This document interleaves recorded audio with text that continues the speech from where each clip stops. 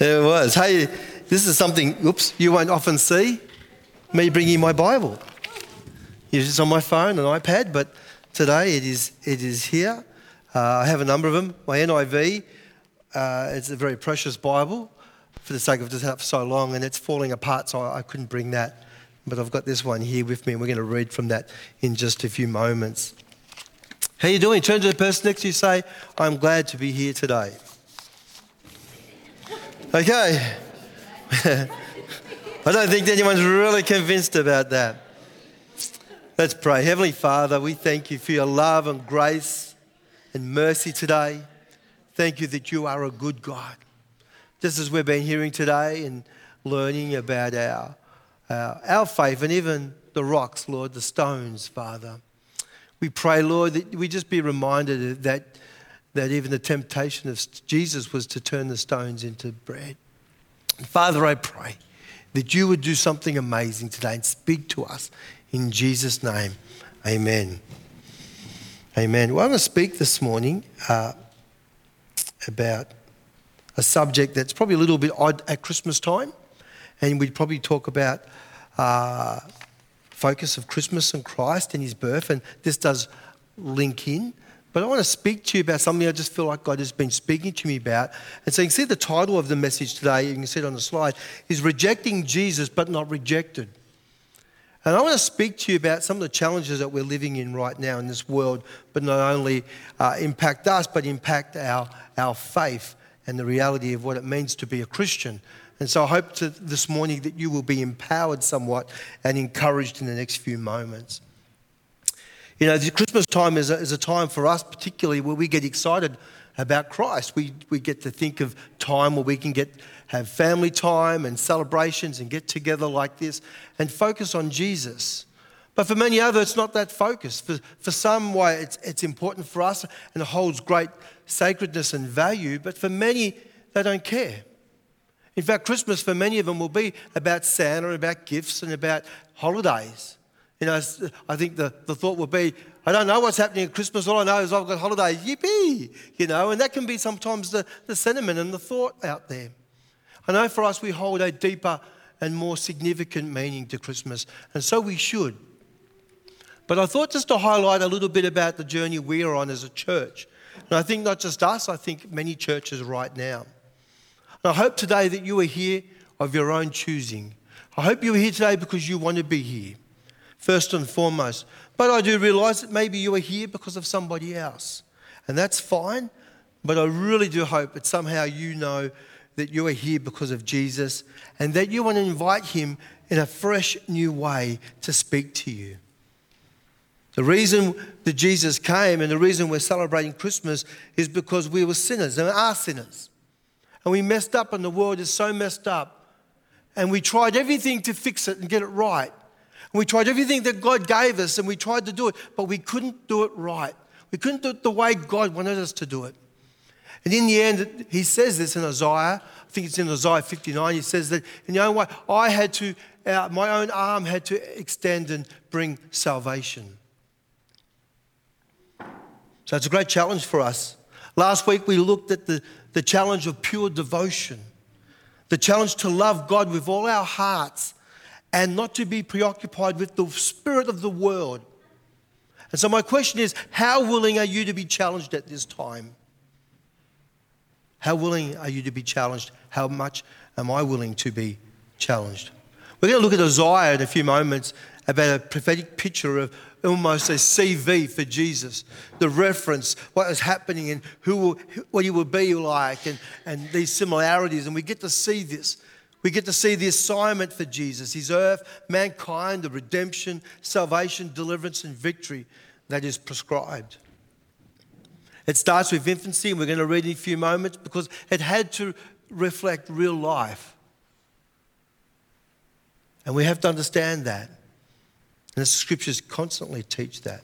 It had to reflect common life so that it could truly represent mankind. Let's have a look at Isaiah 53, just a few verses, and we could spend so much in Isaiah 53. It begins in Isaiah 53 prophetically saying, who has believed what we have heard? And who has the arm of the Lord been revealed to? I'll include verse 2 here, but it's not on the screen. He grew up before him like a young plant and like a root out of dry ground, had no form or splendor that should look at him, his appearance, that we should desire him. And then verse 3 says, he was despised and rejected by men, a man of suffering who knew what sickness was. He was like one people turned away from. He was despised and we didn't value him. It's very powerful. Think about those words. Who has believed our report? I don't know about you, but I know that for most of my life, when there's been opportunity to talk and to witness, it's often you come away going, sometimes so frustrated. Who is believing? Why aren't people getting saved? Why aren't we seeing God do something here? I mean, I think for many of us, we've had those conversations and it's like, Lord, this is hard.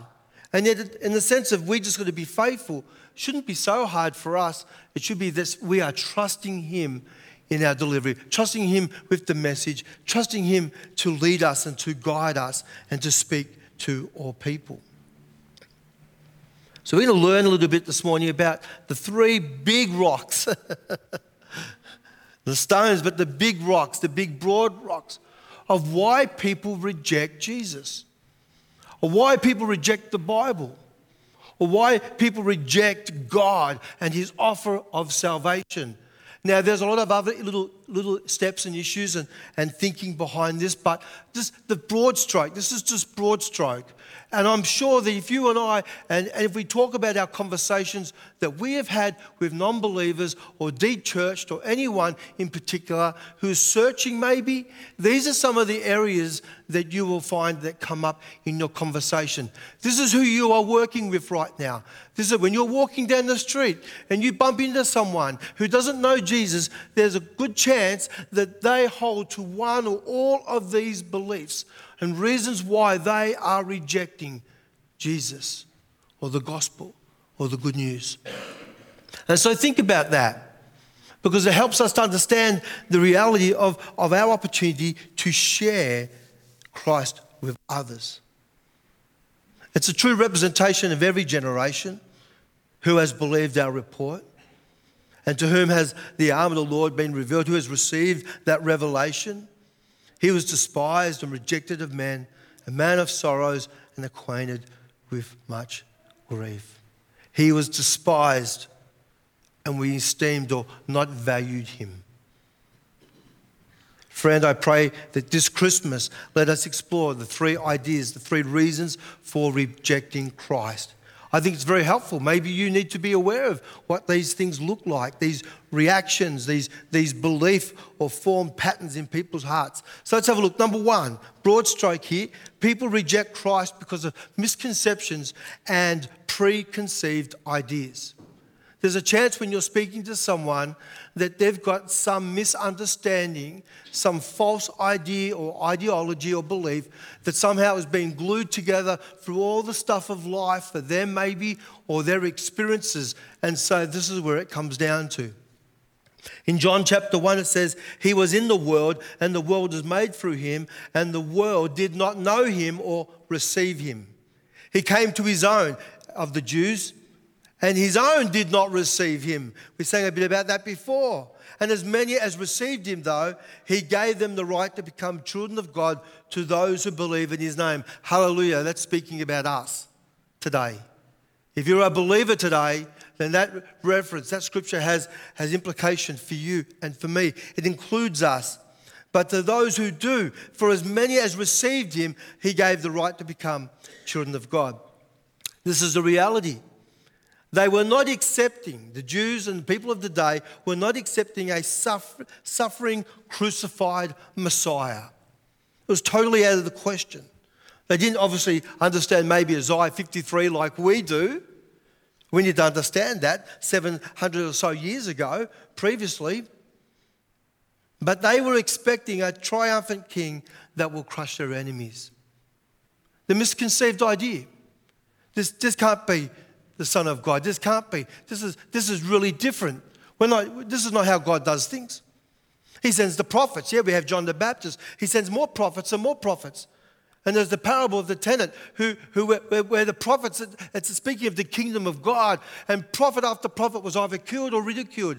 And then so the owner says, I'll send my son. Surely they'll listen to him. And so as it goes on, and Jesus is telling this parable in Matthew 13, and as the son is sent, they go, hey, this is the son. Let's kill him.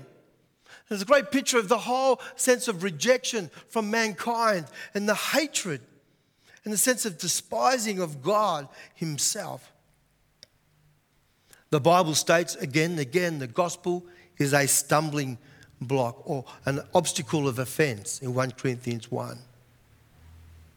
Some, it was just very much hard sayings Jesus would say and teach, and many would walk away. Couldn't understand. Even the fact that the parables, Jesus often was speaking in parables, he was speaking spiritual truths with hidden meanings. Even the disciples would go, what are you talking about, Jesus? We don't understand. And Jesus would begin to unravel the parables. Even that's difficult. Have you ever thought, sometimes I'll be honest with you, I love God, I love Jesus with all my heart, but there's parts of the Bible sometimes just don't make any sense to me. I'll be honest with you, I could have so many scriptures right now. It just doesn't make any sense. I just receive it and trust him in faith. Some think that's blind faith. No, it's not. I just trust God. God is good and I trust him. And I know many of you do too as well. One common reason for rejecting Jesus is the misconceptions and preconceived notions and ideas about him. People often form opinions on cultural basis. Misunderstanding, distorted representations of who Jesus is. We spoke about this last week. This moral relativism, my truth, worship of self-opinion. That there's no really moral claims of true and right. And you can have a conversation with someone and say, this is my truth today, but tomorrow it's it's changed. And you come and go, how are you going? It's all different. And they can even turn on you. It's like, hey, this was my name, now I'm pronoun. It changes. People often form opinions based on cultural bias. In Mark 6:3, is this not the carpenter's son? The son of Mary and the brother of James and Joseph and Judas and Simon, are not his sisters? We know that Jesus is where we learn. The scripture helps us to understand Jesus had quite a large step family. And sisters, we're not sure. Some say 2, some say more. Are not his sisters with us? And they took offense at him. How are you telling us what to do? We know who you are. We've seen you grow up. We've seen who you are. You're not to say. It's just like me claiming now I'm Jesus. That's how the misconceived notion of who Jesus was and is. The misrepresentation of Jesus, taken even to the family environment, becomes a roadblock for many. It's a bit like seeing a distorted image. If you ever looked at the next image here, this is how people think. Look at the shadow here and this cat. And this is just one. Have you ever seen something and it doesn't look right? And you get this weird sense. So here's a cat looking on top of the shadow and it gives you a false or different appearance. And that's what it's like. It's a bit like that. We have a distorted thinking or assuming it's something when it's not. Only to realise like it's a beloved pet. In the same way, these misconceptions about Jesus can prevent people from seeing his true nature and the message of his love. I would ask you to examine your own personal misconceptions about Jesus, or even the Bible maybe, on your journey. Are they based on truth or cultural biases or misinformation? And you can see on the slide previously how many Bible verses you can just start to look at there. Take a slide or you can get the slide sent to you.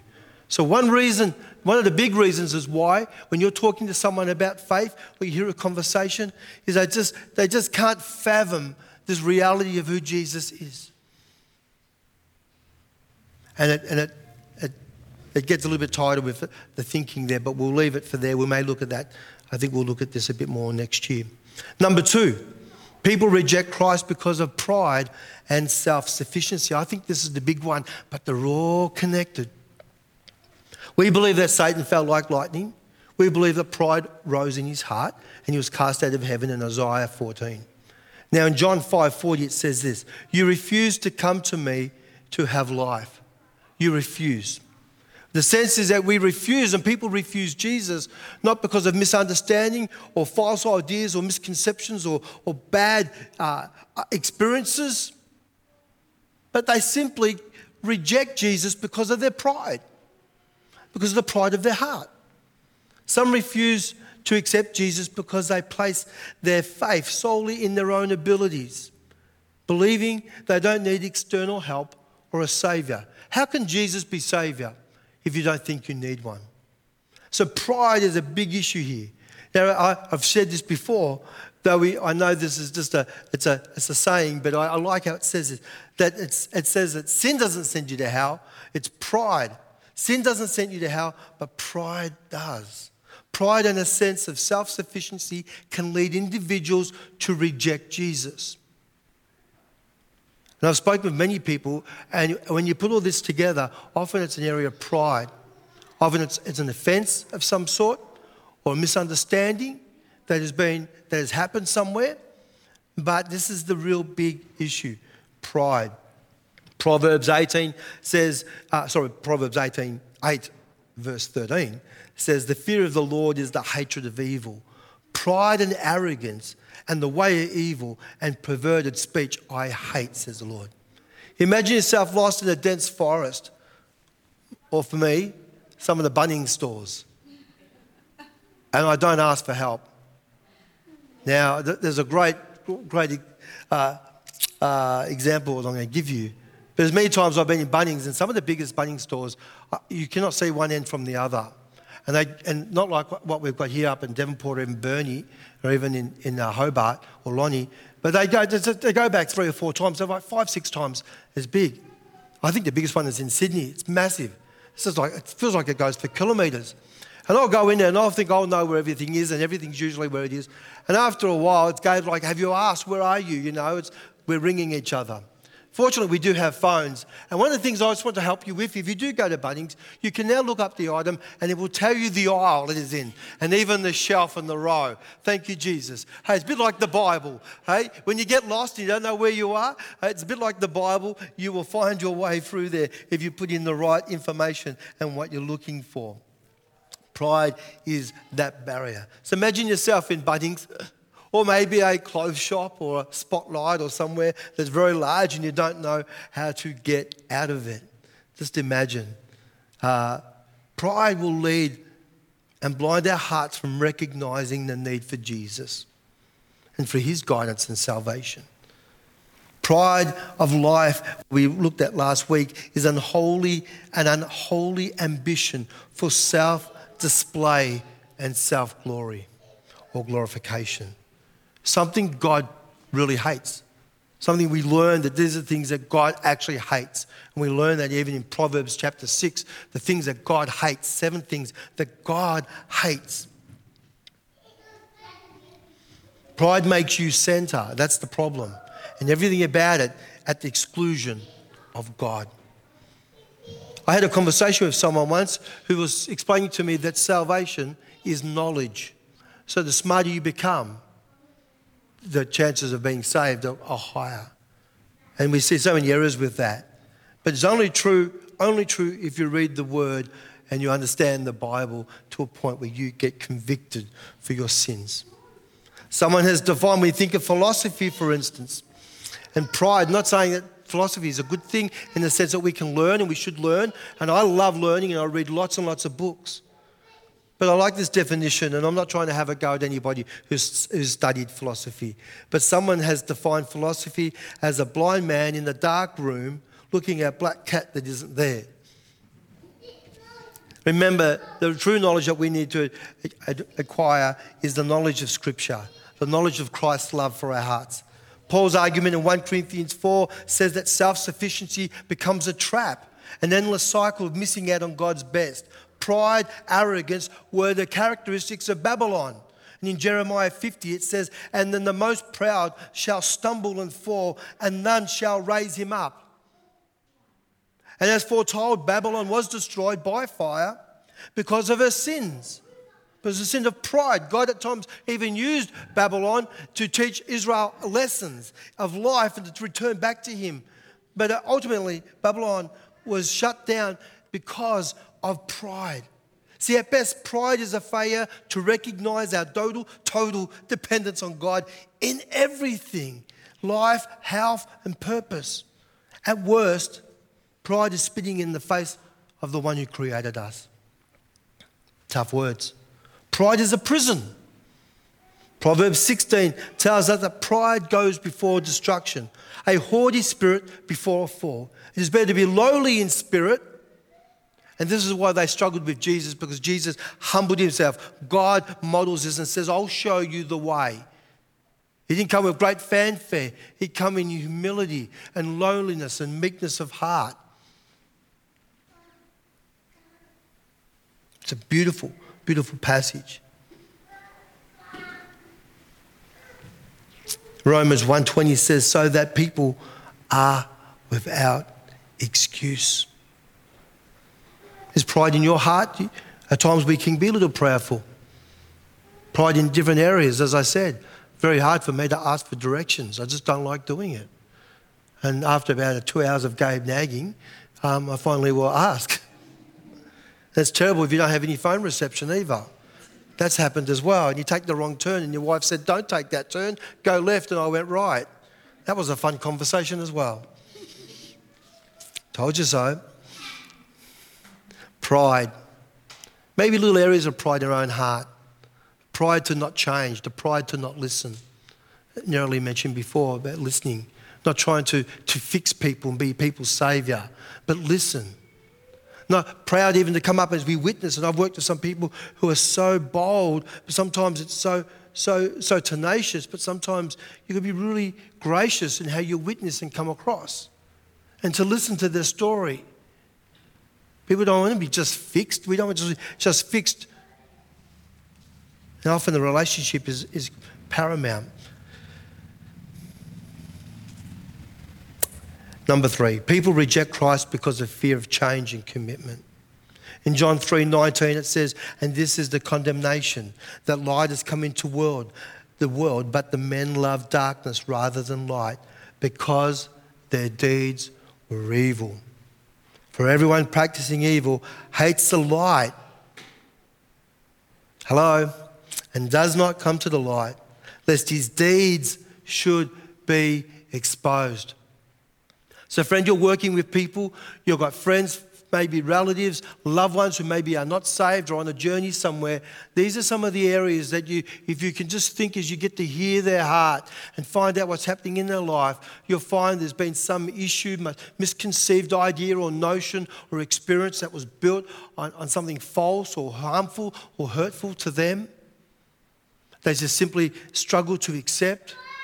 For some, it's pride. The pride in their own heart, the self-sufficiency. I don't need any help. But we're realizing that in this world, I'm hearing that narrative is changing. And I think what some of the contribution to this particularly is what's happening around the world, but let alone because of Israel that was mentioned earlier, and what's happening and with the Palestinians as well. What is happening there has really brought light on the fact that there are some things that are starting to move a lot quickly or more quickly, accelerated in a sense. The times in which we live. This is no time to not know. This is not time to be unsure about your salvation. This is not a time just to go through the motions and just do the things that you do. This is a time to dig in. This is a time to know who you are in Christ. This is a time to walk out your faith with confidence and boldness, no matter what anyone says, and to know that and to trust God with that. See, they love darkness rather than light. That is why we learned last week, we are not to love the world, because this is the philosophy of the world. This is the thinking of the world, to love the world, to love their evil, to love their sin. Come on now. Sin is appeasing. Sin is appeasing. Sin is pleasing. Sin feels good. Most of the time. But as I said to you, it comes with a great cost. A great cost. Now, I'm not advocating sin. I'm just helping you to understand the cost of, this is where people think. Why do I change? Because I love my darkness. I love my sin. I love what it has brought me. I love the space in which, well, they say that, but when it really comes down to the conversation, they are struggling, probably because of that sin. They're probably in a whole heap of pain because of that sin. A whole heap of hurt because of that sin. For everyone practicing evil hates the light and does not come into the light, lest his deeds should be, or her deeds even be exposed. People love darkness. The fear of change and commitment that of following Jesus, that it requires, will lead to rejection because people don't want to change and they want to commit. And I've spoken to people who said, if I repent and give my life to Jesus, do I have to stop doing this? And I say we don't have to. I often find people will just gradually do that. The closer they get to Jesus, the more or less likely to hold on to those things. But I know what they're saying. Can I have Jesus and have what you're saying? Can I have this salvation and this Jesus? But can I have my sin? Can I have my cake and eat it as well? And I say, no, you're going to make a choice. We all have to make a choice. Many of us have had to walk away from things in our lives because we've had to make a choice. We've had to accept that following Jesus means change and it means commitment. It means commitment to the right things and not to the wrong things. These are the thoughts, these are the ideas that people hold. You're working with them. You're living amongst them in your street, your neighbours. These are the things that they are thinking. The fear of change and commitment of following Jesus and what he requires can lead to rejecting him. The light of Christ exposes hidden sins and necessitates a transformation that some may fear and at worst even resist. I thought of this, imagining someone hiding in a dimly lit room, fearing exposure, fearing to come out into the light and resisting stepping out into the bright light. You see a bit of an image there. Imagine living in that space. Some people live in darkness and they're okay with that because that's all they've known. And our challenge, our message is that we bring light. We bring the light of God's truth, the light. These are three big core reasons why people will reject Jesus. There's more. There's lots of little facets under these. But when you're talking with someone, when you're having a conversation with someone, it'll be out of one of these three, or if not all of them. I think of the atheist. If atheists studied the scriptures, many would come to faith. I don't know if you heard of a guy called Lee Strobel. He did that. His wife got saved. She was born again, got baptized. He watched it and he looked from afar and said, I'm going to prove that Christianity is wrong. Christianity is so wrong. It is harmful. It is hurtful. This is messing with my world. And he went, and he's a journalist, a very forensic type journalist. And he went and studied the scriptures and studied and studied and studied. He said, I'm going to prove there's no God. I'm going to prove. And he went, and as he started to do this, he came at the end conclusion that there is a Saviour, there is a God, and now he's written some of the greatest books about the challenge and living of our faith and of Christ that you could ever read. Interviewing many scholars and professors and getting their opinion and putting it together and helping many people come to a saving knowledge. But maybe if you're an atheist today, maybe if you're not sure, or you just choose an agnostic is not sure, an atheist just defiantly doesn't want to believe. But I think it's often because they don't want to give up on their darkness. They don't want to let go. They don't want to agree with a higher power of moral absolutes. They just don't want to. Because then that will mean they have to change. That means I have to be accountable. I'm not accountable to myself anymore. Now I'm accountable to a higher entity or being. It's a big challenge for them. Many have come to a saving knowledge, but many are still out there and they're adamant to fight against the faith and to fight against Christ or Christianity in some sense. And there's lots of stories. I know of Christians who have even taken that journey as well for sad reasons. I know sometimes when you read the Bible, it doesn't help. When you read words like, whoever wants to be my disciple must deny themselves and take up the cross and follow me. In other words, give up everything and be prepared to die, prepared to suffer. That's a hard call. See, the problem is not the idea of Jesus being a saviour. It is with what is asked in return. If I admit Jesus as a benevolent God of some kind, the only one who can die for my sins, who died for my sins and rose again to prove who he is and who he is that he says he is, then I would have no excuse then to follow Jesus. So I'll just deny and I'll fight it. Remember the rich young ruler? He did everything. He thought he was doing all the commandments, everything, all the requirements. He was doing everything. And Jesus said, okay, if you're doing everything, how about you sell everything you have, give to the poor, and come follow me? And the guy goes, Even Jesus is witnessing to someone, and he walks off and doesn't accept. So don't feel bad if that happens to you. The rich young ruler, he wasn't prepared to change. He wasn't prepared to make a new commitment. Remember what Scripture says, repent for the kingdom of God is at hand. Matthew 19 and Luke 9 highlight for us how committing to Jesus often requires changing one's lifestyle, beliefs, priorities, which I know can be intimidating and often are met with resistance.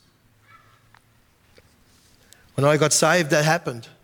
I swore like a trooper. There was things I used to do, the way I behaved. And when I got saved, I was still in the Army Reserves. It was really interesting. And there was this change. I just didn't want to do these things anymore. In fact, I ended up having a big argument with an atheist who was my staff sergeant. And we got into a big conversation. I was a bit green. I was probably a bit too argumentative. I probably should have had a bit more grace. In fact, I had to ask for a transfer because I thought me and him were going to get into fisticuffs and have a punch on or something. He was really having a go at me in front of the class, and I was sort of holding my ground, but it was getting a bit rough. And so I ended up I wanted to leave, actually, the army then. And the captain said, don't leave, you're such an asset here. We'll put you into another area. And they put me into unit logistics. And I did some full time in that area, in that space, simply because I didn't want me to go. But even the captain liked me. I won favour. It's a bit like winning favour. God puts people around you. In Acts 4:11, it says, Jesus is the stone that the builders rejected, which has become the chief cornerstone. Salvation is found in no one else, for there is no other name under heaven given to mankind which we must be saved. And the writer of Hebrews pulls no punches. In Hebrews 10 says, if we deliberately keep on sinning after we receive the knowledge of truth, no sacrifice for sin is left, but only a fearful expectation of judgment and of a raging fire that will consume the enemies of God. The good news is that we don't want people to enter into that anger part of it, that wrath of God. We don't want them to experience that. We want them to receive salvation. I'm going to conclude now with you here. There are a few reasons why sometimes people reject the love and salvation offered by Jesus. It's important to understand, friends, today, these 3 reasons are real for people's lives and hearts. And that we should not judge, but we need to extend empathy and guidance and love to those who are struggling right now and maybe even in their faith.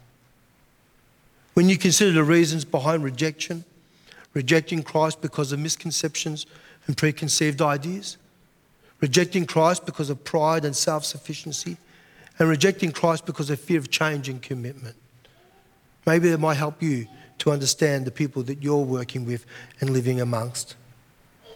Understanding rejecting Christ, but I'm not being rejected, not yet. Christ wants us to reach all people with his love, his kindness and grace. And I ask you today, choose who you will serve today. You're as close to Jesus as you and I want to be. Look at the fears that are hindering your commitment to Jesus and ask, how can you embrace his light and bring transformation power into your life and freedom into your lives? Let me pray. Father, gracious Father, grant us the wisdom and compassion to understand the core reasons and issues around why people reject your message. Reject Jesus. Help us to reach out with love this Christmas, with understanding that the barriers may be broken and hearts may be opened only by your amazing grace, your saving grace. And help us to be the vessel of instrument that you could work and use in this space, we pray. In Jesus' name. Friend, I want to close with this. Maybe you're not exactly sure if you're saved today. Maybe you're not born again, as the scriptures teach us. Then you must repent of your sin. You must deny yourself. You must take up the cross, and you must be willing to follow Jesus with all your life, even if it costs you your life. If you cannot do any of the above, then you are not ready to accept Jesus. You are not ready for Jesus. And I'm love to chat with you and invite you to have a conversation with you, to encourage you how much Jesus does love you. He doesn't want you to choose another path. He wants you to choose him. He gave his life for you. He came and he was born, and we're celebrating Christmas because of this very reason. God made a way. If you are not ready, we would love to speak with you. As I close in Romans 10:11, it says this: everyone who believes in him will not be put to shame. Let me pray for you. Father, I pray for whoever is here today who has heard these words. I pray, Lord, maybe even cut to the heart. Jesus, you made us for you. You didn't make us for all these other things. First and foremost, we are made for you, to have a relationship with you, to know you as our Lord and our Saviour, even to know you as friend.